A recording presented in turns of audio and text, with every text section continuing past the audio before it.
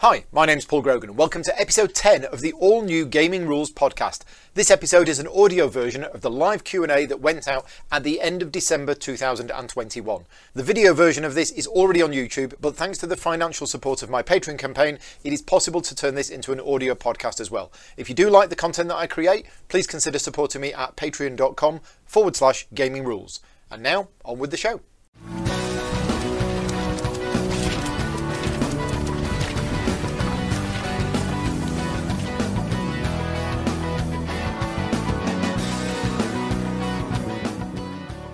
Welcome to the last live Q&A for 2012. I was going to say 2012. What year is it? 2021. I got the right numbers, but in the wrong order. Yeah, Christmas thing. We're going to be here for about an hour and a half answering questions. As always, big thank you to everybody for joining in live, and hello to everybody who's watching this afterwards or listening back to this on a podcast, because this video will become a podcast in a few days' time. What we're going to do tonight is I'm first going to go with all of the questions that I've been asked in advance on my BGG guild, and then we will go to the live questions. So if you're going to be here for the whole show and you have questions for me, what you can do is you can put the word question in capitals and then ask your question. Vicky is going to be seeing those messages in the chat and transferring them into a document which I'm going to be looking at. Yeah, fantastic. Right, okay, so let's make a start. And let's go through some of the questions I've been asked in advance. So these are asked on my Board Game Geek guild. Vicky's going to post a link to my guild. If you are on Board Game Geek, please go and join the guild. And make sure when you join, you subscribe. There's not many messages on there, so you won't be bombarded with information. But occasionally there's some interesting discussions. So that's the place to be. Right, let's go through the first questions. So the first one is from Brendan. He said, I know I'm fairly booked up for the new year already. That's true. I've got lots of things in the calendar for the whole of next year. Do I have any plans for more war games potentially coming to the channel? Or did I scratch the itch in 2021? So for those regular viewers of mine, you will know that a few times in this last 12 months, I've dipped into some games that I was going to say could be classed as war games, are most definitely war games. I didn't do as much as I wanted to. There was plans for me to do a game called No Retreat, and it just never got to happen. But I did dabble, with the help of Peter Rushton, into some small-scale hex and counter-based war games. I'm kind of happy to say that that itch was scratched. I'm not going to say no to going back to it again, but I have no desires at the moment to scratch that itch anymore. Certainly because the games they were fine. Obviously there's dice rolls for combat, but they did need a lot of time investment and a lot of effort. Certainly the one we played that I can't remember what it was called. Huge rule book. That would be a game that you played and nothing else potentially. There was a lot going on in there. So very good. But yeah, you required a lot of effort. I'm happy playing things like Undaunted, which are sort of like a war game, and things like Battle Lore 2. They're more my kind of things. But as I say, No Retreat is still on my list of things that I want to do. But other than that, no. I think the itch has been scratched for now. Oh, the banner says November 2021. Right, okay. Let me just fix that. I'd forgotten to update that. Thank you for letting me know. Where is it? It is that one. There you go. December. Right, okay. Sorted. Fantastic. Right. Okay. Next question is from Kenneth. And this is a really good question because I can answer this one. Kenneth asks, do I find it hard to go back to games that I've played and enjoyed because I'm always moving forward and showcasing new games? Yes, absolutely. Do I wish I could go back and play those games more than I do? Absolutely. You've hit the nail on the head with one of the things that bothers me the most. And again, for those regular viewers of mine, you'll know what I did in January of this year is I actually took the month off work. And the plan was that, because this was a feeling that I had, and it was a feeling that was growing, and it was a negative feeling that I've got all these great games and I don't have time to play them as much as I want. Now, that is probably the case for many people. But around September, October time of last year, those negative feelings, I'd had enough of them. So I decided in January 2021, I was going to basically take the month off work and spend my time playing the games that I didn't have time to play. And what I did earlier on this year, I played through the entire Lord of the Rings Journeys in Middle-earth campaign, and I played through the entire Maracaibo campaign. All of those videos are on the channel. I've produced, I think it was like 13 or 14 videos for Lord of the Rings Journeys in Middle-earth. It took me about 4 months, but I did that out of frustration for the exact thing that you mentioned. We've got all these great games, and a lot of them I just simply don't get time to play them as much as I want to. I've no answer to that. I mean, looking forward to next year when I have finally taken a step back from rulebook editing work. I would like to say I'll have more time for playing games, and I will hopefully be able to address that situation a bit more. Another game that I played a lot of this year was Too Many Bones, and we'll come on to that later on. But games like that, you've just got to make time for, and it's so easy to get caught up in the cult of the new all of the time. Yeah, it is a real problem, and I'm sure lots of other people have that problem. Certainly people in my position as a reviewer, because you don't have to keep covering the new games, and I certainly never cover a new exciting game just because it's a new exciting game, okay? I cover the new exciting games because I'm a gamer and I'm excited about them, okay? I'm not doing it to try and get extra views or, oh, a game comes out, I must cover that soon in order to get the views. No, I must cover it soon because it's exciting and I want to try it. That's how I feel about things. Right, next question is from James. James says that he's liked following along with the latest Fighting Fantasy Choose Your Own Adventure book. So for those people who don't know, earlier this week I've done 2 live streams. There was supposed to be one yesterday, but I had to cancel it. And I'm playing through Caverns of the Snow Witch. This is a Fighting Fantasy Choose Your Own Adventure book from 1984. This is my copy that I bought as a 14-year-old, and I'm playing through it. I did the same in the summer. I did with another one. I did the same last year, and it's it's been really, really good fun to go back to these. And James is saying, would I consider making it a regular thing? Well, it kind of is a regular thing every year between Christmas and New Year. If you're asking, would I like to make it a more regular thing? To be honest, yes, I would.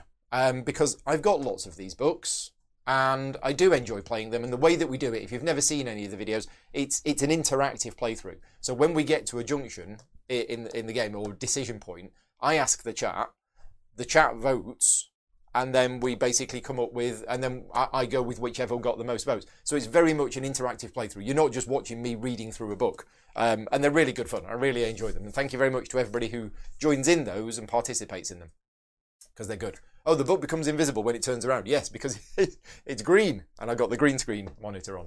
I'm not actually sat downstairs in the living room with a nice fireplace, believe it or not. Right, James has mentioned, would I do Fabled Lands or Destiny Quest? So I've not heard of either of those. But it turns out that there are far more of these Choose Your Own Adventure books than I realised existed. I've got some of the ones from way back in the 80s. Fate Master, Lone Wolf books. I've got the Bloodsword books. I've got some... I'm sure I had Way of the Tiger somewhere, which was really good. I've got some other ones as well. But yeah, I don't have any of the more recent ones. Right, Monica is saying... Monica has asked, what is the longest I have gone without playing games after I got into the gaming hobby? It might be the last 4 days. Have you ever thought... Has there ever been more than a 2-day period where I haven't played a game? I don't think there is. So it's probably the last few days. However, right now I am in the middle of 2 games of Terraforming Mars Online and a game of Feast for Odin Online. Okay? So I'm still playing games.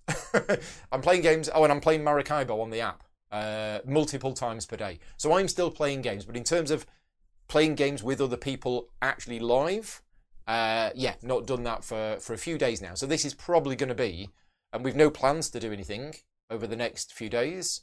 And New Year's Eve will probably be just some fun party games.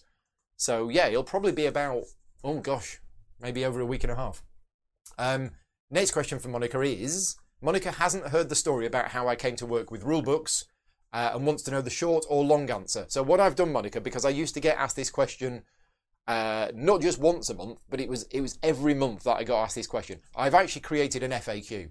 Vicky's going to post a link in the chat right now to the Gaming Rules or Paul Grogan FAQ. There's not many entries in it, but one of the things that I did get asked a lot is how I got into rulebook editing. So if you want to click on that link, all of your answers are there. And if you've got any other questions, feel free to ask them.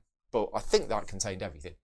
And New Year's Eve plans. So yeah, New Year's Eve, we've made a decision today, because for those, I mean, it's happening all around the world, but the cases of Omicron are rising.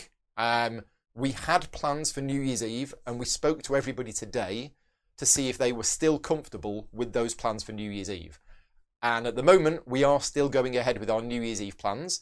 Everybody who comes round will be, fully vaccinated, including having their booster, and everybody's going to do a lateral flow test before they come round. And I think we've got 8 people coming over. So we all feel comfortable that that's kind of safe. And basically, yeah, Vicky's going to cook loads and loads of food, and we're just going to have people over. It won't be a games really related thing, because Vicky's not really into games. It will be mainly a social event on New Year's Eve. But also on New Year's Eve, in the afternoon, I have a live show planned. I've not really advertised this yet, but I'm getting together with a few other content creators. Luke Hector from Broken Meeple, Tom Heath from Slicker Drips, Mike Dennis from Ready Steady Play, Mark Dainty from Not Board Gaming, and we're going to be doing a live show in the afternoon where we're just talking about our highlights of the year. So, as I say, I haven't really advertised it, I haven't created that yet, but 2 o'clock in the afternoon on New Year's Eve, that's what I'm planning to do. Brian is asking, do I anticipate getting back to Too Many Bones soon? I'm not sure about soon. I will be getting back to Too Many Bones because I really enjoyed doing it on a monthly basis. And then there was 1 month where I missed it, and then I just got caught up in, what eventually led to me making the decision to retire from rulebook editing. Everything just got all a bit too much, and then Essen came, and then it was GridCon, and suddenly, yeah, it's been 4 months since I played Too Many Bones. And, you know, I played lots of it. I've done 9 streams of it this year, I think, and yeah, been really, really enjoyable. So I want to get back to it soon, and there's still a lot more of that game that I haven't actually explored. So yeah, I definitely want to get back to it next year. I don't know about soon. Maybe it'll be January. We'll see. Chris wants to know, how many games did I get for Christmas?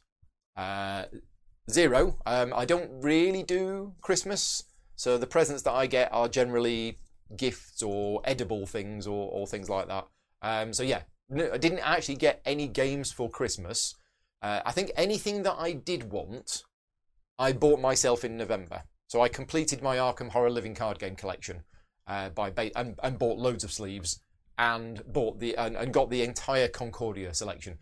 I got them in November, but as far as I'm concerned, they are an end-of-year present for me. So yeah, completed my Arkham Horror Living Card Game collection and got Concordia and everything to do with Concordia. So yeah. Given that I don't do birthday presents, do I do them at Christmas? Not really, with the exception of the Millennium Falcon that I got Vicky for last year. Don't really go in for Christmas or Christmas presents that much. And did I take the day off? Well, it's funny you should say that. Technically, no. I got up on Christmas morning and we'd had a really, really late night the night before. We didn't get to bed till about 1:30, 2 o'clock in the morning.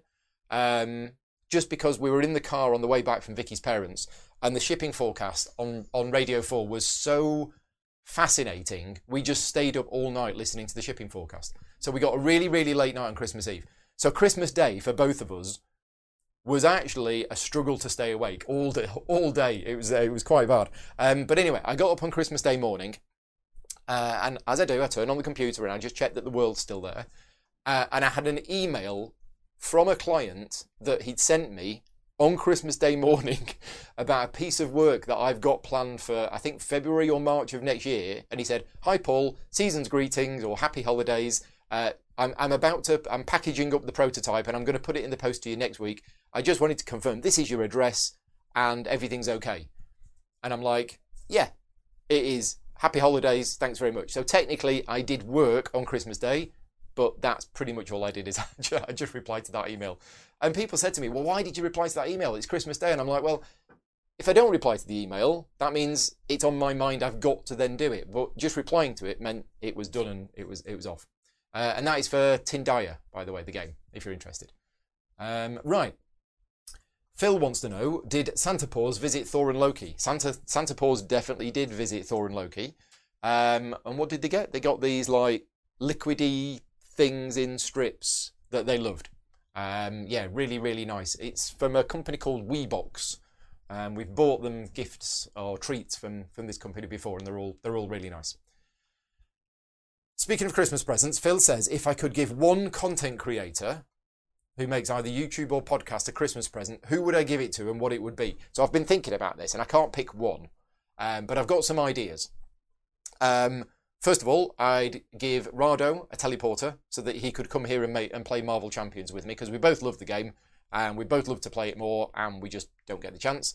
I would get Luke Hector an overhead camera so he can stop complaining about the fact that he can't do playthrough videos. What else would I do? I'd get Tom Heath more viewers on his YouTube channel, because Tom's videos are great and Tom deserves to get more views. And the same with Mike Dennis from Ready Steady Play. Yeah, very good channels. If you don't subscribe to Slicker Drips or Ready Steady Play, go onto YouTube and follow them. And yeah, really good channels. Klaus is saying that I have inspired most of his best solo game purchases in 2021. Well, that makes me happy. Maracaibo, Lost Ruins of Arnak, and Great Western Trail. Yeah, all great games. He's also just pre-ordered Ark Nova as his first 2022 purchase. And the question is, what game is looking like it might be my second favourite game of 2021? This is assuming that Ark Nova is my #1 game of this year. I do my top 10s a year after everybody else. So I have just released last week my top 10 games of 2020. And if you want to know what my top games are from 2021, it will be this time next year when I do that. I say this time next year. I'm actually considering it bringing forward to the summer, because leaving it a year means... So I might bring that forward. I might do it around the summer, so it's still 6 months afterwards. But at the moment, it's really hard to say. I don't want to just go with my gut feeling, because my gut feeling is Imperial Steam. Imperial Steam was a fantastic game. I absolutely loved it. I have only played it 3 times, and it was all in the same day, or the same 2 days.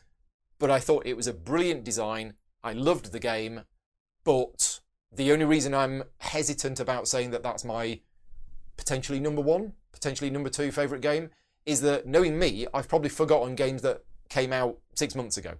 So I'd need to actually go back and look at this. But certainly Imperial Steam, and I don't know if I was just in the right frame of mind that day, but or the game just hit my sweet spot. But yeah, I thought it was fantastic. So at the moment, that's what my gut feeling is.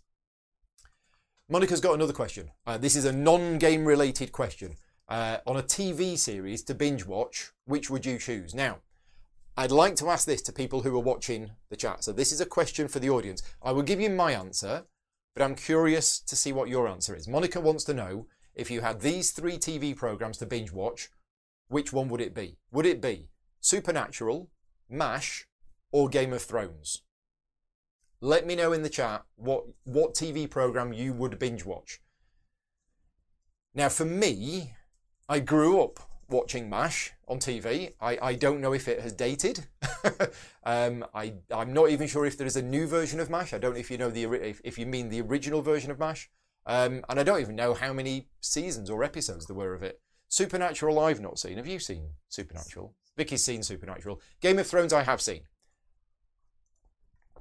And like many people, this is a very common thing that people think about Game of Thrones, and I feel the same way. When Game of Thrones came out on TV, having been a fan of the books beforehand, it was like fantastic. It was like when the Lord of the Rings films came out at the cinema. It was justification that we're not all complete nerds, and that regular mainstream, non-geeks can go and see a fantasy film. And when Game of Thrones came out on TV, it was arguably the best TV series that was on at the time, possibly ever. And I absolutely loved it. And then it went slowly and slowly downhill, and the last season just ruined it for me. So yeah, binge watch Game of Thrones, but potentially skip the last season and just pretend it didn't happen, I think, is what I'd do. So what's the chat saying? Chrissy says Supernatural. Andrew says Supernatural. But yeah, let us know. Supernatural, Game of Thrones. The new Witcher. Yeah, I've seen season 1, but I'm not going to watch season 2 until Vicky's seen season 1. So yeah, it might be a while. Right, okay, moving on. Brian has got some topical Christmas biscuit related questions, as you might expect. Does my biscuit munching habits change at this time of year? Do I eat more or do I try different biscuits? I mean, we don't generally have biscuits in the house because if we did, I'd open the packet and then it'd all be gone.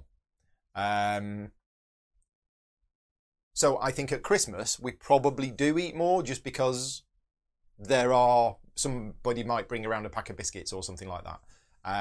Yeah, normally when I have a cup of tea, I don't have a cup of tea and a biscuit, or I just have a cup of tea. Because as I say, willpower, 0. I just, give me a pack of milk chocolate hobnobs and they'd all be gone. How do I rate the Christmas biscuit offerings from the likes of Fox's and McVitie's? Well, speaking of McVitie's, the orange and cranberry Jaffa cakes are amazing. What do Fox's do? Do Fox's do special ones? Yeah, as I say, we're not big. We're not very healthy people at the best of times. So having a pack of biscuits in the house would just make it worse. But if there are special Christmas biscuits for Fox's, maybe next year, or maybe in the discount section. I mean, we went to Tesco shopping this afternoon, and they've already cleared all of the Christmas stuff. It's all gone, and it's all just now alcohol for New Year's Eve. It's just massive row just full of alcohol, in addition to the normal alcohol row. Do we ever give biscuits as a Christmas gift? We don't. I don't think we do. No? If we did, what would we give? Shortbread. Because shortbread's just a great gift and good to get. And what is my best ever biscuit-related Christmas present? Oh, I don't know. Because we don't really get... Yeah, I get baklava. If you can class baklava as a Christmas present, as a biscuit, which I don't think it is, but every year, because I'm really hard to buy presents for, so Vicky's sisters basically get me a box of baklava every birthday and every Christmas, because that's easy. What can we get Paul that he's going to enjoy and that he's going to appreciate? And it's a box of baklava. So I get that every year. Oh yeah, and Vicky's dad got me the Jaffa Cake Donuts, which are amazing. And I'm really glad because they'd never tried them before, and then they said they tried them, and they said these are nicer than actual Jaffa cakes, and I'm like, yeah, they are. They're really good. Right, Mindy says, do I find that because I play so many different games each year, that I focus on the enjoyment of the gaming experience than in trying to figure out the best strategy to win any particular game? Yeah, it's a good question, Mindy. I think I've answered something similar to this before. Not the exact same question, but my answer is going to be the same answer as I gave for a similar thing, which is about my mentality when I go into playing a game. Obviously, you go into a game and you are trying to win that game. If you're not going into a game trying to win the game, then part of me saying you shouldn't be playing it, and that's a bit harsh. What I'm saying is, there is this sort of unwritten rule that if a group of people sit down to play a competitive game together, then they're all trying to play the game and trying to win the game. If you've got one person who says, oh, I'm just going to randomly pass every single action for the entire game and just sit here on my iPad, then they shouldn't really be playing the game, because what they're doing is they're distorting it for everybody else. So we all go into a game trying to win the game. But Mindy is asking, do I spend time trying to figure out the best strategy in order to win the game? And for me, I don't do that. I don't think I do that. And one of my... it's not a flaw, it's not a problem, it's just the way I am, is that I generally don't get better at games. So I've been playing Concordia a lot recently with the digital app. I've been playing Maracaibo a lot. I love both of the games. I enjoy playing the games. I'm not very good at them, and I'm not getting any better. And that is because, and this is a roundabout way of answering your question, I'm focusing most of my effort on, oh, this is great, oh, I can do that, and I can do that. And, oh, if I do that, and then I get these 3 things, that's going to get me 10 points there. Yeah, I'll do that, that's great. And then I don't win. And I'm like, okay, do I go away and do I analyse why I didn't win and how I could have got more points? I don't really. I focus more on the playing the game. It's not to say I don't play to win. I absolutely play to win. But I don't go into it evaluating every strategy. I just don't... Yeah, I just don't give it that amount of time and effort. And for some people, that comes really easily. I know some people who play a game and halfway through, they've worked out that they'll get more points by doing this sort of thing, and I'm not like that. When we have a day off, what do we enjoy doing together? The standard answer for that is geocaching, which we don't get to do as much as we'd like. And especially, we were going to do some over the holidays, but every day so far has been rain. Rain or wind, or rain and wind. And yeah, we're going to the cinema tomorrow. So, yeah. Geocaching is one thing that we do together outside. When we are at home, it tends to be TV watching while we are both doing our own thing. So I will be painting, Vicky will be either painting, doing cross-stitch, or jigsaw. What else do you do? Silver clay? Not cross-stitch. Quilting. Yeah. So basically, we both got craft-related hobbies, and we'll tend to put a TV programme on, and we'll both sit there doing our craft-related hobbies while watching TV. Steve says, what would be the best and easiest way to teach Too Many Bones, as he wants to introduce it to a gaming friend, but the thought of doing so makes you nervous, and I make it look so easy. Thank you very much, Steve. Too Many Bones is hard to teach, but I would say the best way to teach Too Many Bones is to not teach very much up front. Definitely don't try to explain everything before you start playing, because there's no need to. But my recommendation is give the person who's playing the other character, give them a character that you know very, very well, because then you can help them with that character, and you're not having to struggle to understand what their character is doing at the same time as your character. So definitely give them a character that you're comfortable playing. Another thing, which you might want to do, and some people watching this might say, oh no, that's a really, really bad thing to do. But one of the things with Too Many Bones is when you've got your points that you get to spend and you level up, is having to decide what to spend those points on. And this is one of the great things about the game, is that you can spend those points. What are they called? Somebody in the chat tell me what they're called. I can't remember. You spend those points on increasing your stats, or you get another die or something like that. But until you know the character, you don't really know what to do. So what you might want to do, if you're teaching somebody for the very, very first time, is do something, take a leaf out of what Spirit Island did.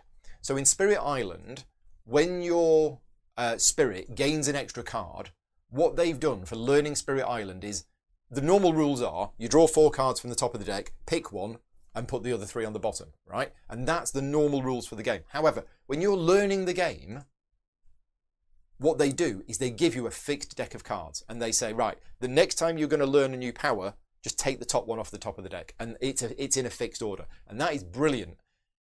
And I'm thinking Too Many Bones might benefit from something similar to that. So when you are first playing Too Many Bones, and you've got your first training point, thank you very much, Chrissy, you've got your first training point, you look at the list, and it says, look, it's your first game, this is a really tricky decision, but if you want to go with the list, you can go with the list. And it will say Dex, and it will say this, and then it will say this, and then it will say this. In other words, you remove one of those decisions from the player for their first game. And as I say, some people might not like that, but if the first time I played Too Many Bones, if somebody gave me that list, I would follow that list, because I felt totally lost, totally out of my depth, I didn't understand what was going on, and I was having to make this really important decision without actually understanding it. So yeah, I would recommend doing that.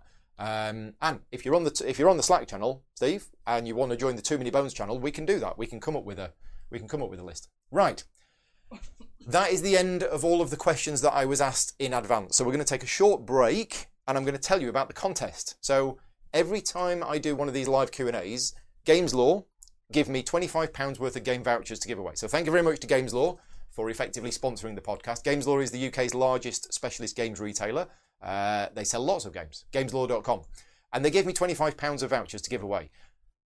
I'm going to be doing a contest which starts now, and it's going to end on the day of the next Q&A. So basically, if you're watching this video live, you can enter this contest. And even if you're watching this video at any point up to whatever the last Wednesday in January is, which is the 26th. Okay, so the contest is going to run from today until the 26th of January 2022. And all you need to do is you need to click on a link, which Vicky's going to put in the chat now. This link will take you to a form, and you'll put in your name, your email address, the code word or the secret word today is Snow Witch, or secret words. So when it asks you for what the word is, put Snow Witch. And if you are a Patreon supporter, you get extra entries into the contest. Last month was won by Joe Harrison, aka Rambleshanks. So thank you very much, Joe, for your Patreon support, and congratulations on winning £25 worth of game vouchers. And thank you very much to GamesLaw, again, for giving me those vouchers to give away. Right, so that's the end of the questions that I got asked in advance. If you're watching this video back and you're not watching this live and you think, oh, I never managed to catch any of Paul's live Q&As, but I want to ask him some questions, join the BGG Guild, and then a few days before the live Q&A, what I do is I put a thread up on my guild and people can ask questions there. And that's what I do. I answer them in the Q&A. Right, moving on to the live questions.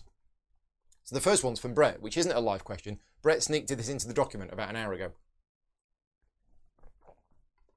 Of all the sugar high-inducing snacks that were in our Scottish care package, which was our favourite? For me, it was probably the fudge. What about you? Now, we've not had the shortbread yet. We've not had the shortbread, and we've not had the Tunnock's tea cakes. Was the chocolate shortbread in there as well? We ate that. The chocolate shortbread didn't last very long at all. I refer back to my previous conversation about an open pack of biscuits. The chocolate shortbread probably, but I think the fudge was especially nice. The tablet was a little bit too much. It was like solid sugar, but the fudge was really, really nice. Either the fudge or the chocolate shortbread was nice. Vicky's not sure. It's all nice. Question from Jill. What was Vicky's favourite Christmas presents? They were all good, but the best were, we got some walking sticks. So the last time we went out geocaching, yes, I'm that old. The last time we went out geocaching, there was this slight incline, but it was an incline. It was an incline that went on for about half a mile. And as I mentioned, me and Vicky are not the fittest of people. And we decided that it would be much easier sometimes when we're going out geocaching if we actually had a stick. And we'd mentioned this, I think, to your parents in a non-subtle, oh, Christmas is coming up, hint, hint. And they got us some really nice sticks. We've not had a chance to try them yet, as I say. The weather's been a bit too bad. But yeah, so they were really good. We got one each. And Vicky also got 2 new Pinch of Nom recipe books. We've already got a couple of Pinch of Nom recipe books. Highly recommended. Pinch of Nom. They're healthy. Yeah, they're healthy ones. Have a look. Have a look. Yeah, am I right to call it a walking stick? I don't know what the technical term is. It's from Mountain Warehouse. It is a walking stick, but it's a stick to enable people who go rambling and walking out in the countryside. Yeah, that kind of thing. And yeah, we both decided that we needed one. Will the recently launched James Webb Telescope unfold the sun shield successfully? Yes, it will. I hope. I tell you what, if it doesn't, I'll feel terrible for the people that have been building it for 30 years. Yeah, so yes, I predict yes, with crossed fingers. Silverfear says, you were gifted a copy of Nemo's War for Christmas. You watched the 4-hour unboxing and playthrough. Oh yeah, I remember that one. Do I have any tips for a new player? Yes. And recommendations for a dice tray for an easy roll. There's lots of different dice trays out there. I remember a few years ago I didn't have a dice tray. I've now got 5. But any tips for a new player? I think for your first game, I mean, the game is very hard, but I think for your first game, maybe your second game, is don't worry too much about it. And certainly just play the game. But one of the things that I got told after my first few games was you need to be thinking a lot more, and certainly in that playthrough, where I was basically learning as I went along, when the other ships spawn on the map, I was kind of just going, oh, I'll put one here and I'll put one here. It's actually really important. So where you choose to spawn the ships is very important, and definitely think about that. Yeah, more than I did certainly in that playthrough. A question from Frederick: what are my thoughts on Rolling Realms by Stonemaier Games? I don't have a copy of Rolling Realms. Jamie did say he was actually going to send me a copy in advance for GridCon, but it didn't arrive, and I've not chased him. I like the idea of it. I think it's a really clever idea. I don't know much about it, but I think it uses bits from lots of other games together. But yeah, I've not got it, and I've not looked into it that much. Boros says, well, maybe I'll do some coin games. Yeah, now I was talking about this. When was I talking about this? Christmas get-together. That was it. So on Boxing Day, which is December the 26th in the UK, I did a Patreon meetup. So sometime in the evening on December 26th, I did an invite to Patreon supporters, and we all got together on Discord. Well, not all of us, but a lot of us got together on Discord, and we chatted about stuff. And one of the things that was discussed was coin games. And I talked about the fact that I've only played one coin game once, and that was Fire in the Lake. And I absolutely respect the system and think it's a really, really good system. And I love the fact that they're all historical. But I didn't have the time and effort to put into properly learning it. But it is something that I do want to try more of. So, yep, at some point, maybe this year, there might be a coin game covered on the channel. If so, I'm not sure which one it would be. But what I would do is I would be looking to my Patreon supporters who are fans of coin games to basically host that, teach me, and therefore it would be kind of up to them which one they'd want to choose. I'm not sure which one I'd choose if I had a choice. But that's my question for the chat. If you want me to do a coin game on the channel, which coin game would you want me to do? Let me know. Genways here wants to know, what are the genres in games that I don't enjoy or any that you'd like to try? So there are definitely mechanisms that I don't enjoy. If that's what you mean by genres, it might not. But I don't like hidden role, traitors, hidden traitors, or anything like that, really. So social deduction, not a fan of social deduction at all. I'm not a big fan of blind bidding, but I have played some games with some blind bidding, and sometimes it can work. But I just hate the fact that I bid 17 and you bid 2, and I win the bid, but I spent all of my money, and I would have won the bid if I'd have bid 3. And it's just guessing. And it's all down to the fact that I'm a person who likes to make decisions in games based on information and not guess at things. And I find a bit of blind bidding guesswork, and I'm not keen on that. In fact, as far as genres in games, genres that I don't enjoy, yeah, I think you'd probably class social deduction as a genre. Any that I'd like to try, I can't think of any that I'd like to try, apart from the aforementioned coin game. I would like to do a bit more coin game. I don't think there's much else more that I'd like to try. No, I mentioned the Hex Encounter war games that I might dabble a bit more into, but other than that, no, I think I'm okay for the moment. Michael, have you had a chance to play Weather Machine? Will I be doing a tutorial? So, I've already done some videos of Weather Machine. That's already on the channel. There is a 3-player tutorial and playthrough of Weather Machine on the channel. Will I be doing one of my how to play videos? I think I am. Yeah, I'm pretty sure I am, because I think the rulebook says if you want to learn how to play, click or go here and there's a QR code. So I haven't done that yet, but I will be doing, that's in my calendar for sometime next year. So I will be doing an official how to play video for Weather Machine. But yes, I have played it, and there is a playthrough video on the channel already. My game of 2022. Oh, it's a good question. Good question, Andrew. Ask me December 2023, and I'll come back to you there. So come back to me in 2 years' time. No, it's a good... If you mean what game am I most looking forward to for 2022, I do get asked this quite a lot. And I know a lot of other content creators and a lot of people with YouTube channels, they're putting videos out right now of, here's my most anticipated games for 2022. And I don't do that for 2 reasons. The first reason is, and this is the main reason, those videos are very, very popular. And I think it's unfair on all of the people that are making games next year but haven't announced them, right? So, and this isn't a criticism on anybody who makes those videos, because I'm friends with a lot of them, and it's great that they're doing these videos, and it's great that they are looking forward to the future about exciting things. My issue is, some people watch those videos and go, right, that's it, that's this person's top 10 games of next year, and that's all I'm going to look at. And that's unfair on all of the other games that haven't yet been announced. For example, Czech Games Edition are going to do a new game in 2022.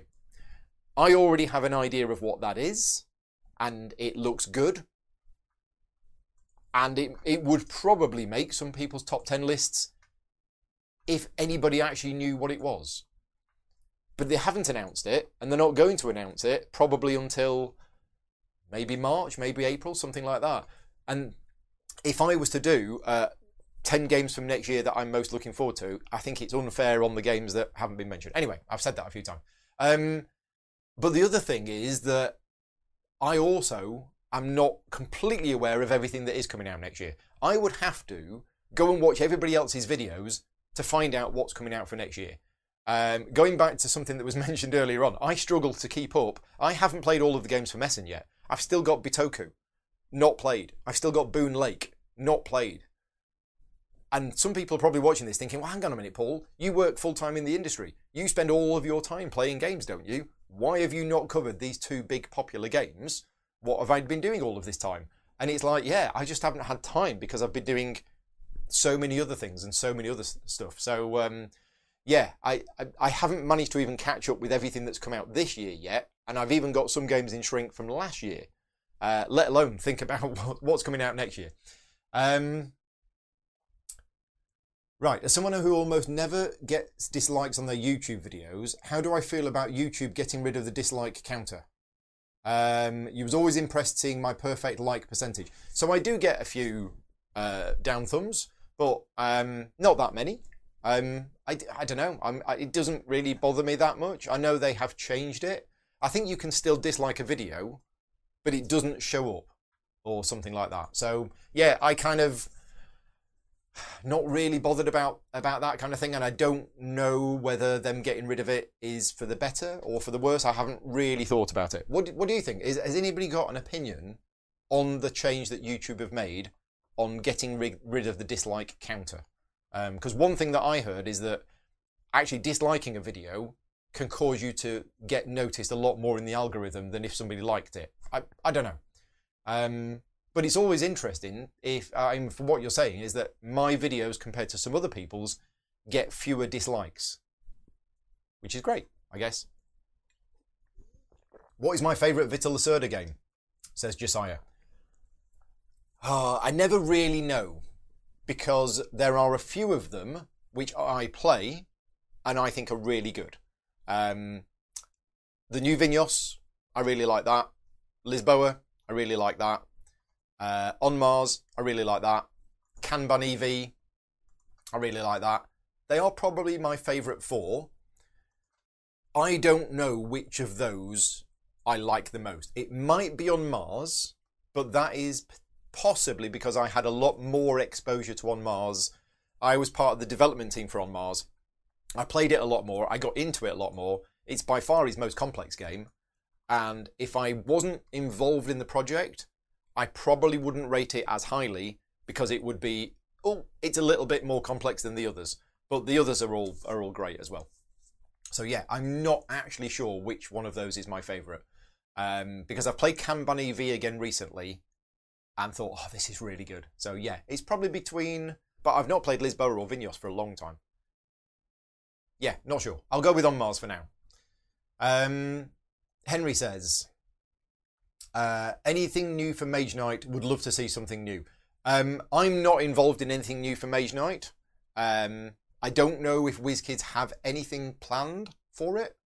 I would have thought if they did have something planned for it, they would have let me know, or at least asked me to be involved.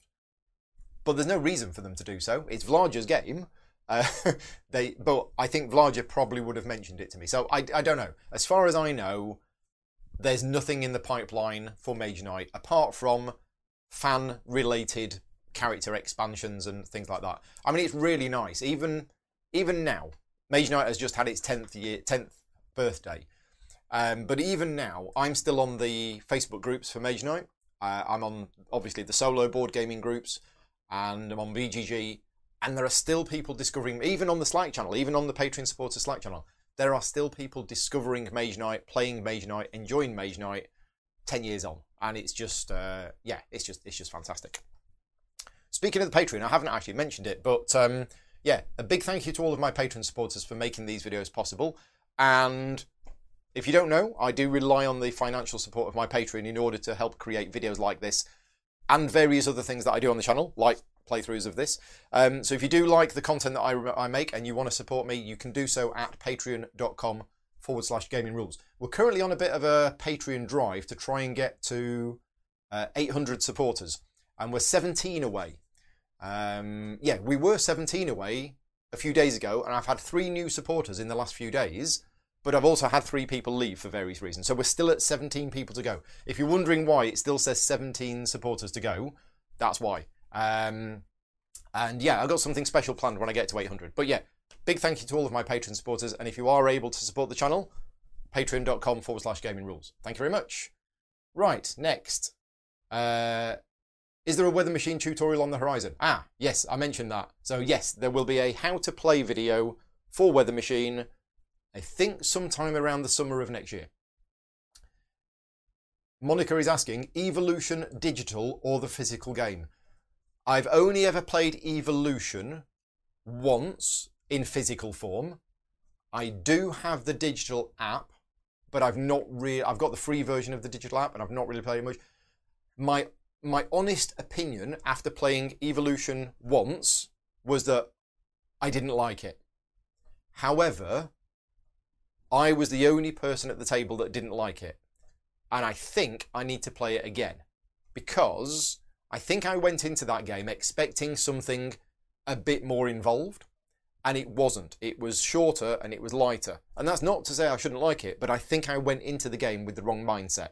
And I know Evolution is quite a well-liked game, so it is a game that I would like to try again. And next time I go into it, I'll just say, this is like a 45-minute lightish game, and just play it like that. I don't know, I mean, this is years ago. I think I played it when it first came out, so I don't know how long ago that was. Why does my FAQ have nothing about Jaffa Cakes? Right, Andrew, very, very good question. So at some point, either tonight or tomorrow, I will update my FAQ with the answer to the question that you've all been wanting to know, which is, what's the deal with you and Jaffa Cakes? Are you on some kind of sponsorship deal with them or something? I will put that in there, because there is a reason, there is a story behind how Jaffa Cakes became a part of the channel. And I will put that in the FAQ. Thank you very much, Andrew. Right, next question from Gemway. What's my approach on learning brand new games from scratch? So, what I do is I do a live stream, which is Patreon supporters only, behind the scenes video of Paul learning a game. That's what I do. Basically, my approach, whenever I get a game and I need to learn it, is I actually do a live stream where I basically get the game out and I learn how to play it. And I do that as a live video. And I do that for a couple of reasons. First of all, that is the way that I learn best. I don't learn best by sitting downstairs and just reading the rulebook, because I'll get 3 pages in and fall asleep. I also, ironically, I cannot learn a game by watching a playthrough or a tutorial video, right? That's not how I learn games. The best way for me to learn a game is literally to open the box, open the rulebook, and follow through the setup. And I learn as I'm going. I don't read the entire rulebook and then try and play the game. I literally go, oh, the 6 different actions I can do. Right, I'm going to do action number 3, and then I read how action number 3 works, and then I do it. And then the next player, what are you going to do? You're going to do action number 1. Right, I now read how action number 1 works. It's a terrible way to play the game, but that is the way that I learn it. And gradually, over the period of time that video takes, I will get to the end of the video, and I will have then been through the rulebook, and I will have experimented with most of the rules. The next stage is that I actually then play a practice game. And thanks to the things like Tabletop Simulator, I quite often learn, having learnt the game myself, I will then go on to Tabletop Simulator and have a game with other people. But yeah, if you're a Patreon supporter of mine, you do have access to these behind the scenes videos. I enjoy doing them, and I think people enjoy watching them. And I think it's also useful for some publishers, because if I've got a game and I'm struggling to learn it from the rulebook, any publisher who sees these videos will go, oh, wait a minute, this is the bit where Paul got confused. That's an area that we could improve of the rulebook. But yeah, I do quite a lot of those videos. The most recent one I did was, well, I did Tabanusi, but I did that playing on Tabletop Simulator. Well, we used Tabletopia for that one, whilst reading the rules. So it was kind of a behind the scenes video of me learning the game, but we used an online implementation. Brian said, Vicky will be cooking lots of food. How are my culinary skills? My culinary skills are not great. No, they're not, to be fair. Vicky loves cooking and baking, and it is one of the things which I do very little of. So I don't have any natural skills in terms of I wouldn't know what to put in food to make it taste. I can follow a recipe, but that's about it. I don't have the fundamental basic knowledge of, oh yeah, you could add this and oh, just put a bit of nutmeg in. I wouldn't think to put certain things in certain places. So no, I would say I have very, very basic culinary skills. I can prepare food and make sure people don't die, but that's about it. Rick is asking, how about some new campaign games for the channel? Clank Legacy and Sleeping Gods. Well, Clank Legacy we were going to play with you, Rick, at some point. And Sleeping Gods, yeah, I'd like to play Sleeping Gods at some point.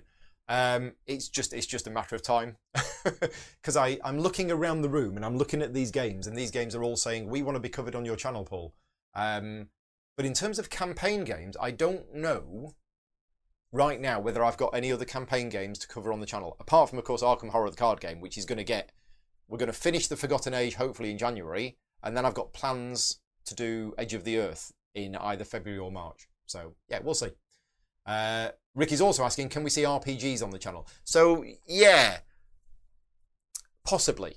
If there's an interest in it, and if there's a way that we can make it happen, we might do it as Patreon only or something like that. I'm not sure. But for those people who don't know, I've played role-playing games. I mean, I haven't done any role-playing now for about 10 years, but prior to me getting into board games, I spent 25 years playing D&D.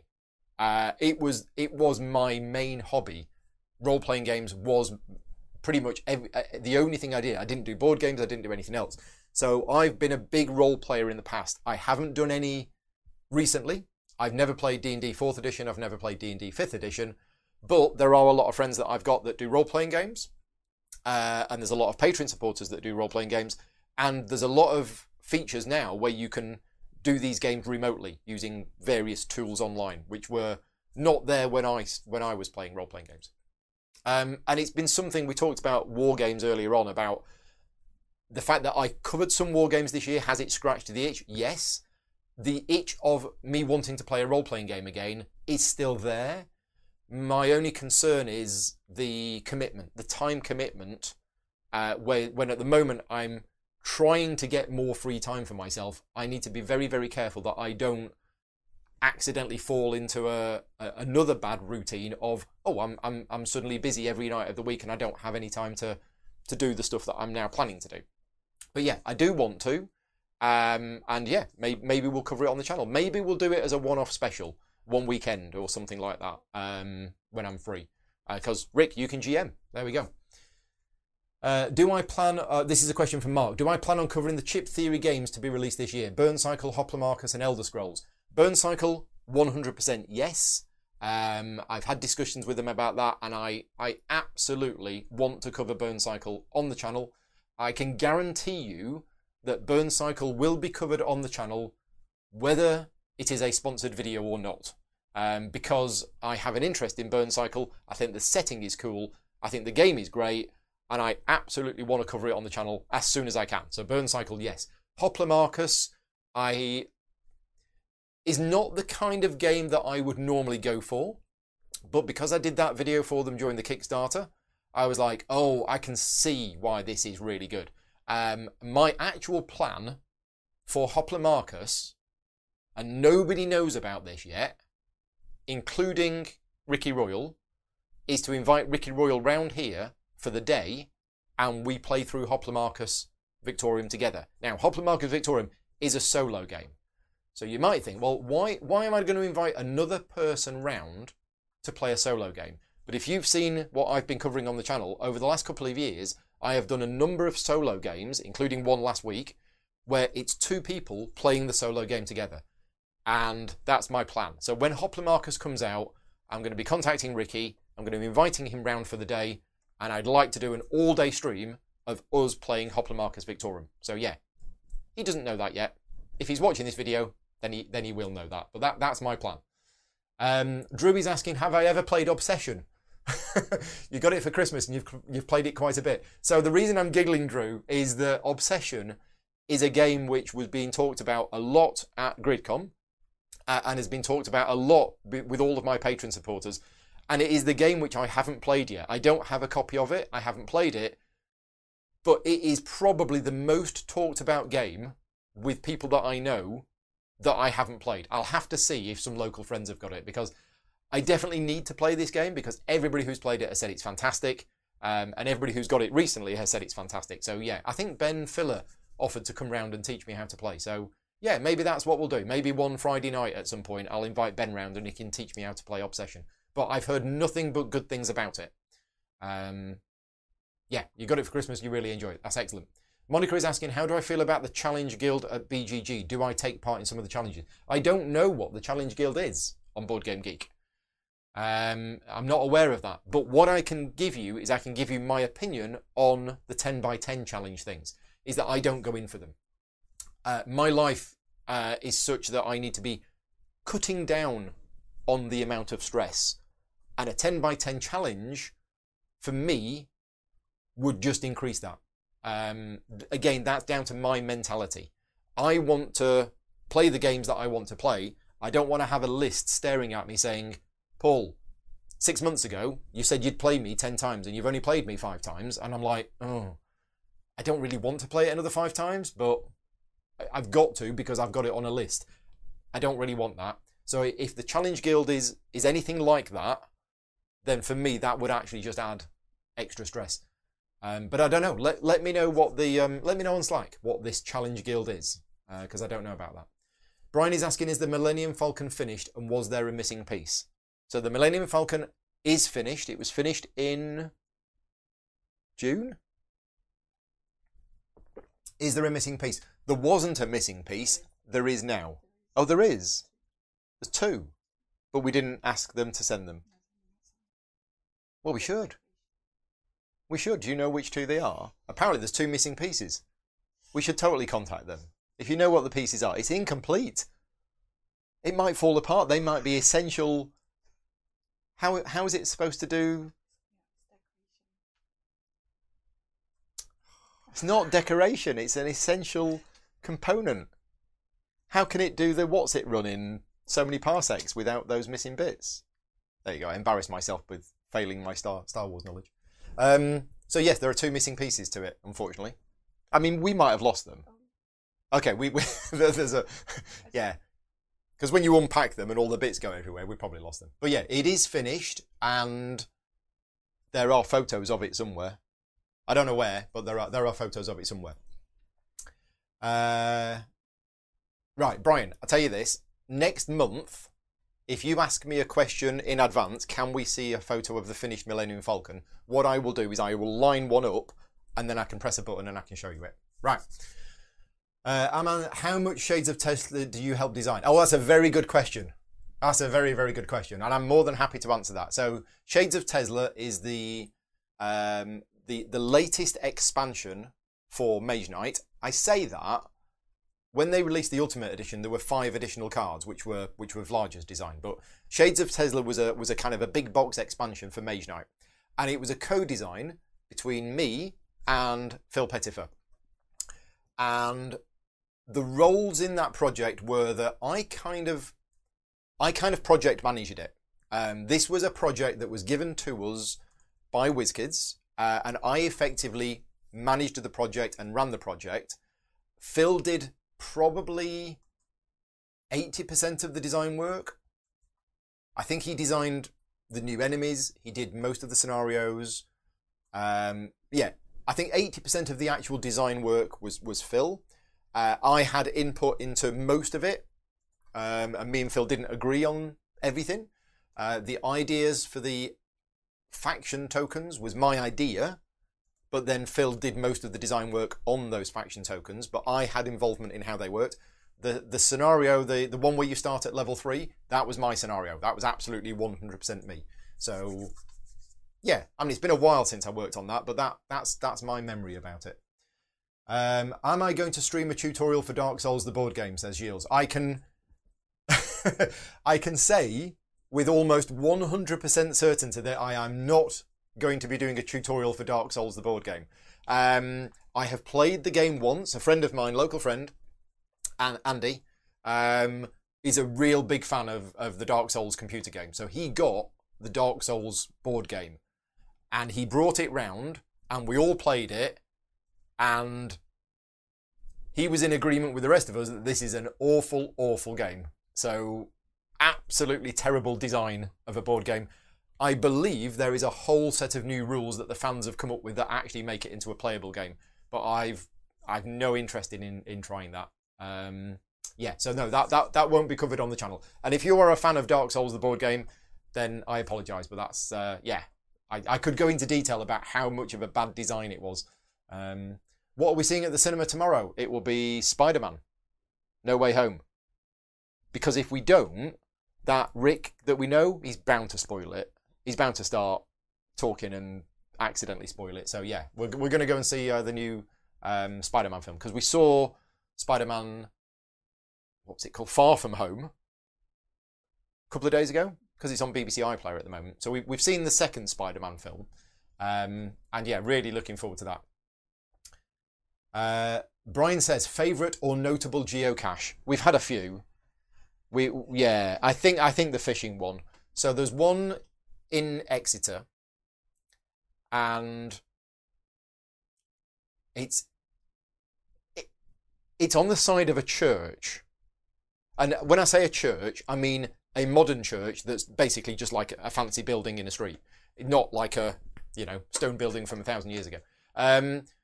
But there is a street in Exeter, and we're following this geocache.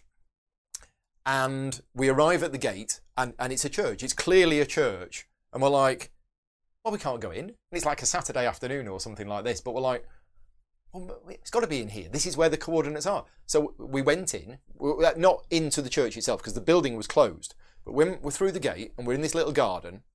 And then we're walking around, and then there's a sort of alley down the side, a bit of a garden alley type thing, down the side of the church, leading to the other side of the church, which leads out onto the other street. And we're walking around and we're like, well, the coordinates say that it's here. And we're like, but this can't be right. Anyway. And then I noticed it, or we noticed it. I can't remember exactly who noticed it, but I was like, imagine the side of this building, and I'm looking at this side of this building, and I'm like, that pipe doesn't go anywhere.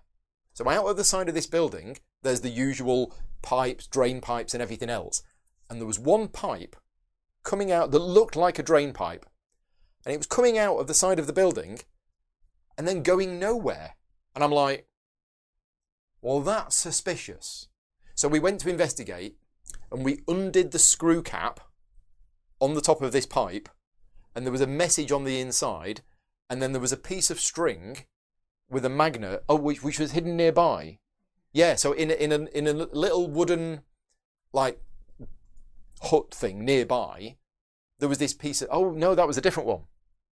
I'm getting mixed up between two of them. There's two of them. Right, so the one by the church, you took the top off, and there was a magnet in the top. So imagine you've unscrewed this top thing, and there's a magnet on there with some kind of cryptic message. And we're like, well, what do we do with this? And what it was is the geocache was attached to a piece of cork, which was attached to a lump of metal, which was down the pipe. So what you needed to do is you actually needed to put the metal, put the magnet next to the metal and lift it up out of the pipe. That was a great one. The other one was out in the countryside, and it was a road sign, and there were two parts to it. And yeah, in one, was it underneath like a salt? You know those big yellow things that store the salt? And this is in the middle of the country. It was on a crossroads. And we went behind it and we found this piece of string with this magnet. And then you walk back over the road, stand on a bench, and literally, in the top of one of these road signs, you put this piece of string down with a magnet and it gets something and you pull it out and yeah, anyway, they're probably the two best ones we've done. We've done some really, really good ones. But yeah. Monica saying, you haven't tried it, have a poor sense of direction. Our sense of direction is awful. Literally awful.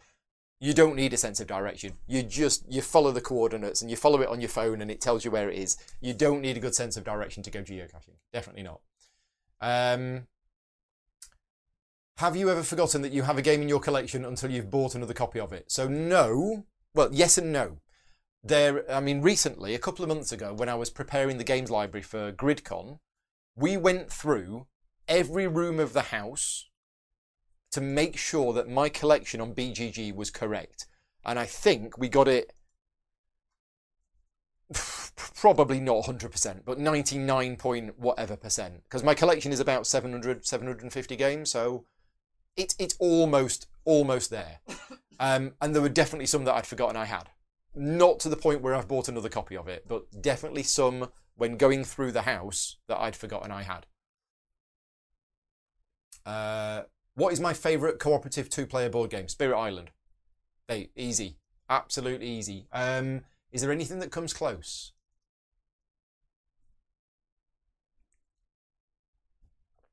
No. Spirit Island is probably my favourite cooperative game, and two-player is the best player count for it. I've got some other favourite cooperative games like Aeon's End and things like that, but I think Aeon's End is better with 3. But yeah, two-player cooperative board game Spirit Island. Stacey says, I'm not a fan of hidden information. How do I feel about trick-taking games like The Crew? I really like The Crew. And also, we've played Stick'em recently a few times, which is a very evil trick-taking game. I don't mind that. So it's interesting that you say, because I did say earlier on, I like perfect information and I like to make games with that decision. It depends on the game. Okay, so The Crew is cooperative, so I'm fine. And Stick'em is just 10 minutes of fun. If I was playing a 90-minute to 2-hour Euro game, which had guessing or blind bidding in it, I wouldn't enjoy that. But yeah, so there's a time and a place for it. I think games like The Crew are fantastic. Games like Stick'em are fantastic. Yes, you don't have perfect information in those, and yes, you're kind of guessing. Certainly in Stick'em, you're putting a card down, hoping that the other players don't have certain cards, but yeah, it's fine for that. Monica is asking, how many 1 or 0 to 2 player games can you name that you have tried and liked? Oh, okay. Under Falling Skies, which I have gone on record and have said, in my opinion, is the best solo game ever. So yeah, Under Falling Skies definitely, which is a 1-player game. Nemo's War is really a 1-player game. There is a variant where you can play it with multiple players, but Nemo's War is definitely a 1-player game. Nemo's War I enjoyed. My biggest issue with Nemo's War is the length and the randomness together. And I know fans of the game will say the randomness isn't as random as you think. Well, I'm sorry, but I'm rolling lots and lots of dice. If Nemo's War was an hour to an hour and a half, great. But it's a 3.5 hour game. It's a bit long for me. Under Falling Skies is fantastic. I've also played So You've Been Eaten, which isn't out yet, but I was involved and I helped with the rulebook for it, and I did a couple of videos for it on the channel. And So You've Been Eaten is a 0 to 2 player game because it's a 2-player asymmetric game, but there is a bot for each side. So you could literally play it as a 2-player game, or as a 1-player game versus the bot, or as a bot versus the 1 player, or you could play 2 bots against each other. So I've played that. I haven't played that many others. I don't know. Pavlov's House is a solo game. I've played that. So Pavlov's House I really enjoyed. Again, that has dice in it, and that can run a little long, but one of the most exciting videos that I've ever done on the channel, if not the most exciting, was my playthrough of Pavlov's House. If you're interested in it, go and check it out on the channel. I've covered the digital version. It's not that one. That one was great, but it's where I covered the physical version of Pavlov's House. That was an edge of the seat video, and I really, really enjoyed that. So yeah, played that as well. Have I played Brian Boru yet, says Genway? I haven't. That's on the list. That Polis is actually from last year. Boon Lake and Bitoku and Watch and Alltree. Oh god, Yeah, there's loads of games from Essen that I haven't covered on the channel yet. But no, I haven't played Brian Boru yet. And I am really interested as well, because at GridCon, one group of people borrowed Brian Boru, played it and said it was fantastic, and then borrowed it again the next day. And I've also heard other content creators saying how good Brian Boru is. But on the flip side, I've had another group of people that said they played Brian Boru and they thought it was awful. So I now need to play it myself to see what it's like. I'm expecting good things, but we will find out.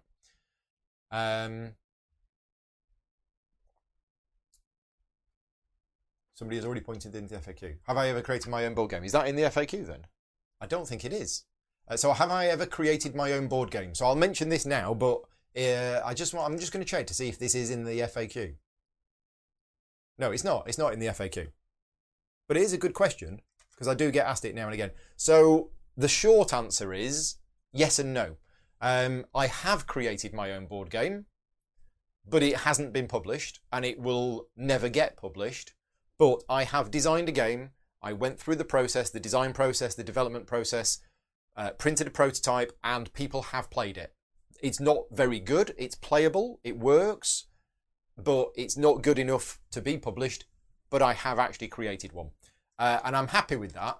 And the slightly longer story is that I've been wanting to design my own game for over probably 30 years, to the point where it was really annoying me. And I had so many ideas and kept wanting to do something with it and then just never did. So the fact that, and this is going back about probably 3-4 years ago, the fact that I actually designed this game to completion so that it was finished and playable, the monkey's off my back now. I now don't feel the need to design my own game. The reason for that is I know my own strengths and weaknesses, and I feel that I'm much better as a game developer rather than a designer. And for example, we look at Vital Lacerda's games and we look at ISS Vanguard. Okay, now whether they credit me in the rulebook of ISS Vanguard as a developer, I can tell you now that I have done development work on that game. A tiny bit compared to the designers that are actually designing the game, but I have been involved in some big discussions about certain fundamental changes to the way that certain things work in the game. That caused discussions at Awaken Realms, which they then came back to me and said, yes, Paul, we're going with your suggested idea. That makes me very happy. The fact that ISS Vanguard is going to be this huge, massive, sprawling game, and I can look at some bits of that game. Nobody will really know this, but I'd be able to look at bits of that game and go, that bit there, that is working the way it does because of what I suggested. And that makes me really happy. But yeah, I'd love to be able to design my own game, but it's the time, the effort, and the skill, and I don't think I have that. Question from Penny: what do I think about the upcoming Weather Machine? Did I play it solo, and if so, how was it? So yeah, well, Weather Machine, as I've mentioned, and I've mentioned earlier on, that I was involved professionally in the game. I helped out with the development of the game. I wrote the rulebook for the game from scratch. I started with a blank sheet of paper for that rulebook, and I will be doing a how to play video for it next year. I haven't actually played it solo. I did help out with the solo rules, but then I wasn't available at the time where the solo rules were being finalised. But Vital had a lot of help from people on the Discord channel. Shelley, in particular, I believe, was instrumental in helping finalise the solo game rules. So I've not played it solo yet, but I've heard that the solo rules are relatively complex because it's trying to simulate another player. But yeah, I've not tried it solo yet. How are we doing for time? It's 6:15. So at this time, I'm going to say no more questions, please. If you have any more questions for me, I will be doing another Q&A at the end of January. So yeah, if you have any more questions for me from now, please keep them until next month. And I'm now just going to go through all of the rest of the questions that we've been asked so far. Before we do, just another mention to the contest. Vicky's going to post a link to the contest. So I'm running a contest at the moment. The contest runs from now until January 26th. To enter the contest, you just need to click on the link that Vicky's posting in the chat. And the secret word is Snow Witch. There you go. good luck to everybody for entering the contest. And again, big thank you to all of my Patreon supporters. If you are a Patreon supporter, you will get 2 entries into the contest instead of 1. And thank you very much to Games Law for giving me the £25 worth of vouchers. Right, next question. Atris says, are there any games you want to play but don't because of lower views or other channel limitations? Right, so there are no games that I want to play but I wouldn't play because I know the video wouldn't get many views, right? I'm going to cover the games that I want to cover on the channel. Some of those games that I cover tend to be, can be very popular and the views go up. And some of them, you know, can not be. For example, I did a video on Ark Nova a couple of weeks ago. It's had, what, 5,000 views or something like that. Earlier this week, I did a video of me playing this. It's had 500 views. I'm still going to do it. It doesn't matter that it got 500 views. In fact, even if it only had 100 views, I'd still do it because I wanted to do it. Again, that's the flexibility that the Patreon gives me, is that my Patreon supporters help inspire me on things to cover in the channel. And there was definitely a lot of people asking for me to do another of these game books.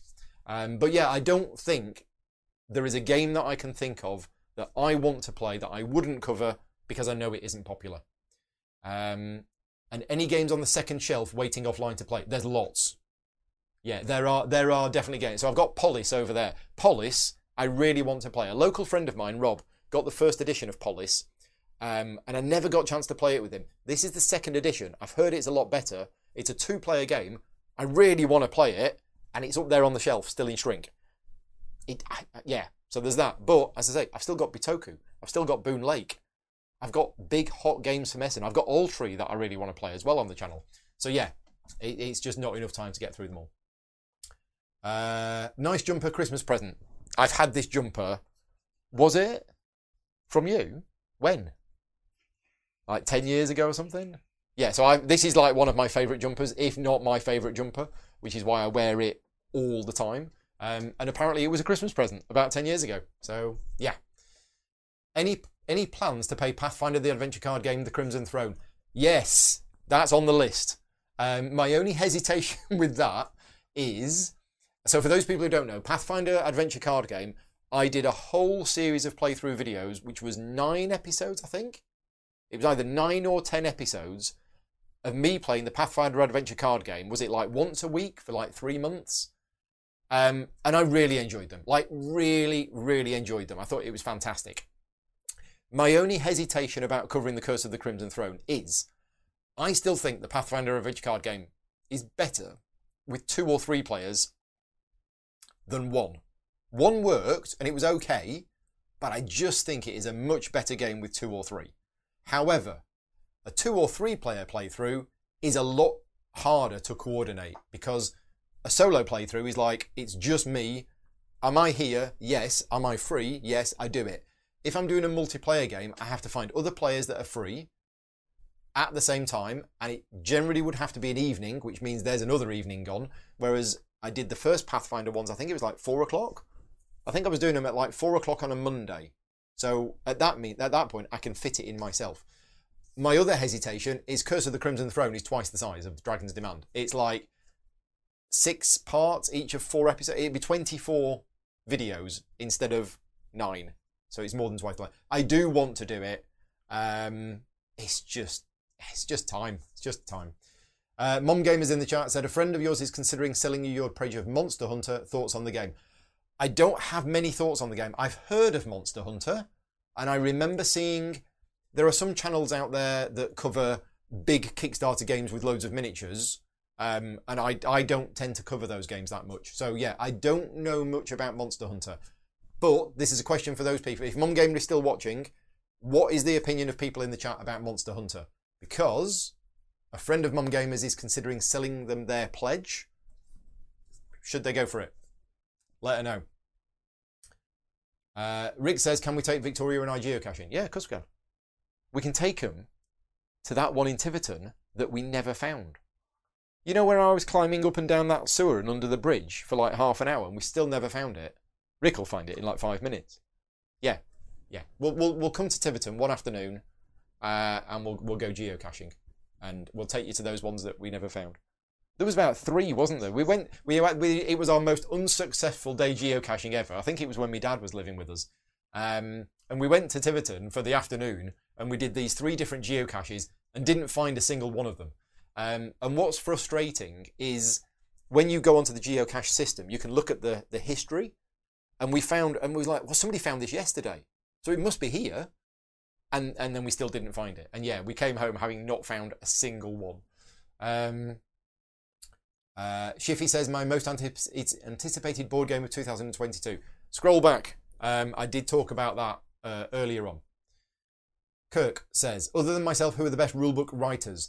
So there's a few names of people who I generally give, but only one of them I actually know in much detail. So there is a guy called Jason Holt. Jason Holt is a writer by day, and he writes all of the rulebooks for Czech Games Edition. He also writes all of the rulebooks for Delicious Games, and he also did one of the rulebooks. He did Cerebria as well. I've learned a lot from Jason. I don't think I would have been able to be the rulebook editor I was without Jason's help. So yeah, Jason Holt, not very well known in the industry, but he has done a lot of games. So he did a lot of the good CGE rulebooks. He's really, really good. And I know, and I can say that because I've worked with Jason for over 10 years, and I know that he pretty much writes them himself. There are some other names out there, like William Niebling. When I see William's name on a rulebook as the editor, I'm like, oh yeah, this is going to be good. But there's been a couple of rulebooks recently which William's name has been on there, which I thought, this rulebook's not that good. So the reason why I'm hesitant is when you see somebody's name as the editor, you don't really know how much involvement they had in it. And it's the same with mine. So for example, you might see my name as the editor of a rulebook, but you don't actually know how much I did on that, and you don't know whether I actually signed off the final version or not. That's one of the parts of my job which I'm uncomfortable with. If I write a rulebook in Google Docs, and then the publisher says, thanks very much, Paul, we'll take it from here, pay me, and then that's it, and then they go away, and they put it in layout, and they get all of the images wrong, and they do a terrible layout, and then they make some changes to the rules, and I'm still listed as the editor. That can happen, okay? Whereas, you look at a game like Weather Machine, I started with a blank sheet of paper for Weather Machine, and I was involved in the process all the way right through to the end, which is, Paul, are we okay to send these files to the printer? And I saw the very, very last version before it went to the printer. That I am comfortable with having my name on there. But that's what I'm saying. If you see somebody's name in the back of a rulebook, you don't know really how much they were involved in it. Right, Genway. What are my top 10 roll and write games? Oof, I don't think I've got 10. I like every roll and write game that I've played. I think. No, that's not true. That's not true. Roll and write games, we've got a squeaky cat. Roll and write games for me need to be simple. And the ones that I've played that have been simple, what was that one that I covered on the channel which I did a playthrough with everybody playing along at home? Oh, it's in a square box. You must know it. It's in a square box. Game in a square box. It's by Devere Games. I think it's by Devere Games. Anyway, that one was really good. Cartographers is nice. Railroad Inc. is nice. Welcome 2 was okay. But Welcome 2 was a step up in complexity. And one that I wasn't keen on was Welcome to Dino World. That was a roll and write game, but it was actually a bit too complex for me. I like simpler games for roll and write games. So yeah, there's the ones. Trails of Tucana, that's the one. Trails of Tucana was really nice because it's like a 30-minute game. You can get it out, you can play it. It's quite simple, but bit clever. Yeah, I like that. Most important question of the day. Indiana Jones or Han Solo? I don't know. Indiana Jones because he's got a hat. I don't know. That's a very good question. I mean, I grew up with both films. I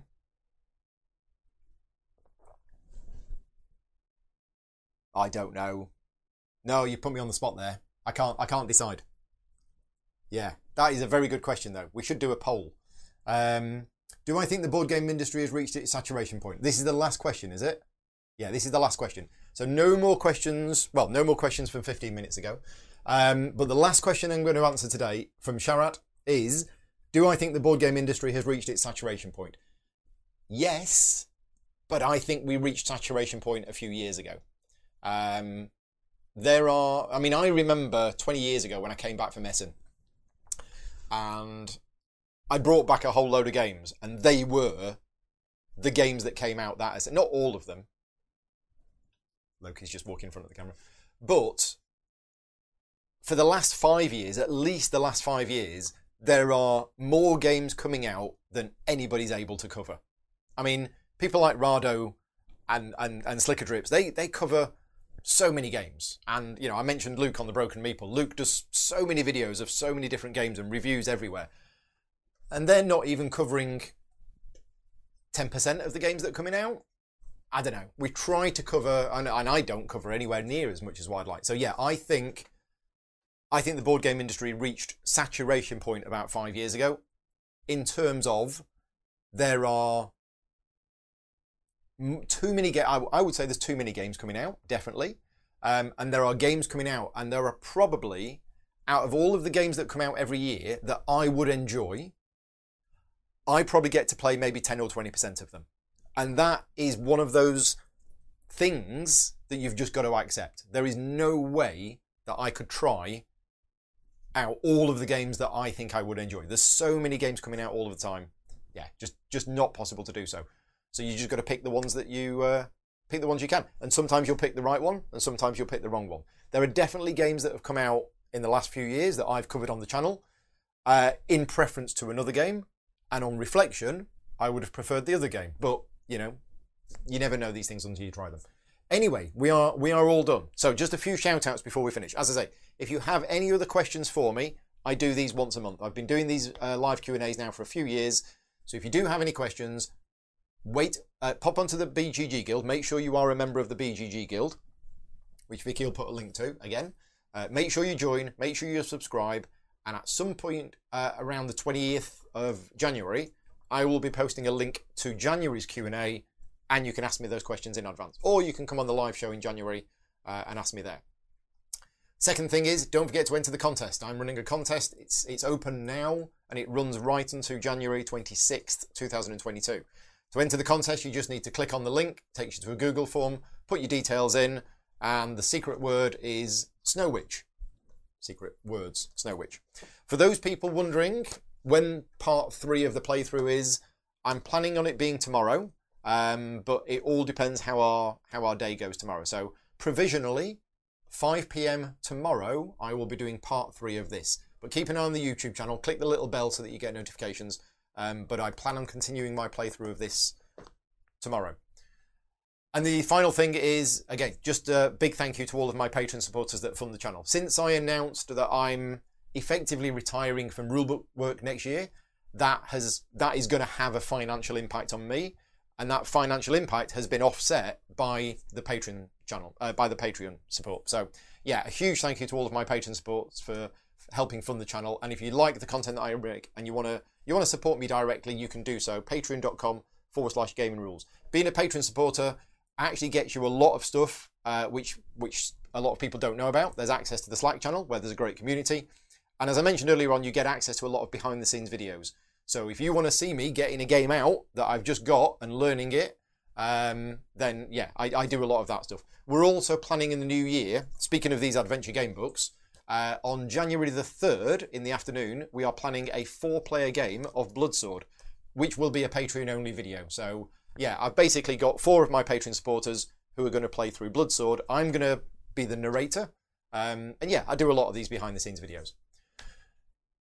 Anyway, Happy New Year, I think. A lot of you I won't speak to before next year. So yeah, I'll wish you a Happy New Year. I am planning on the video on New Year's Eve that I mentioned. So if you are around for that, that will be in the afternoon. But I know many of you will probably have plans and things like that. Is that everything? Mention the contest. Oh yeah, please give the video a like. Make sure you click thumbs up. And if you're not watching this live, leave me a comment. Let me know Han Solo or Indiana Jones. Let me know whether Mom Gamer should buy a copy of Monster Hunter. And what was the question earlier on? There was a question earlier on. Coin game. Which coin game would you like to see covered on the channel? If I cover one coin game on the channel, which one do you want it to be? That's everything. Thank you very much to everybody for watching, and I'll speak to you all next time. Take care. Bye-bye.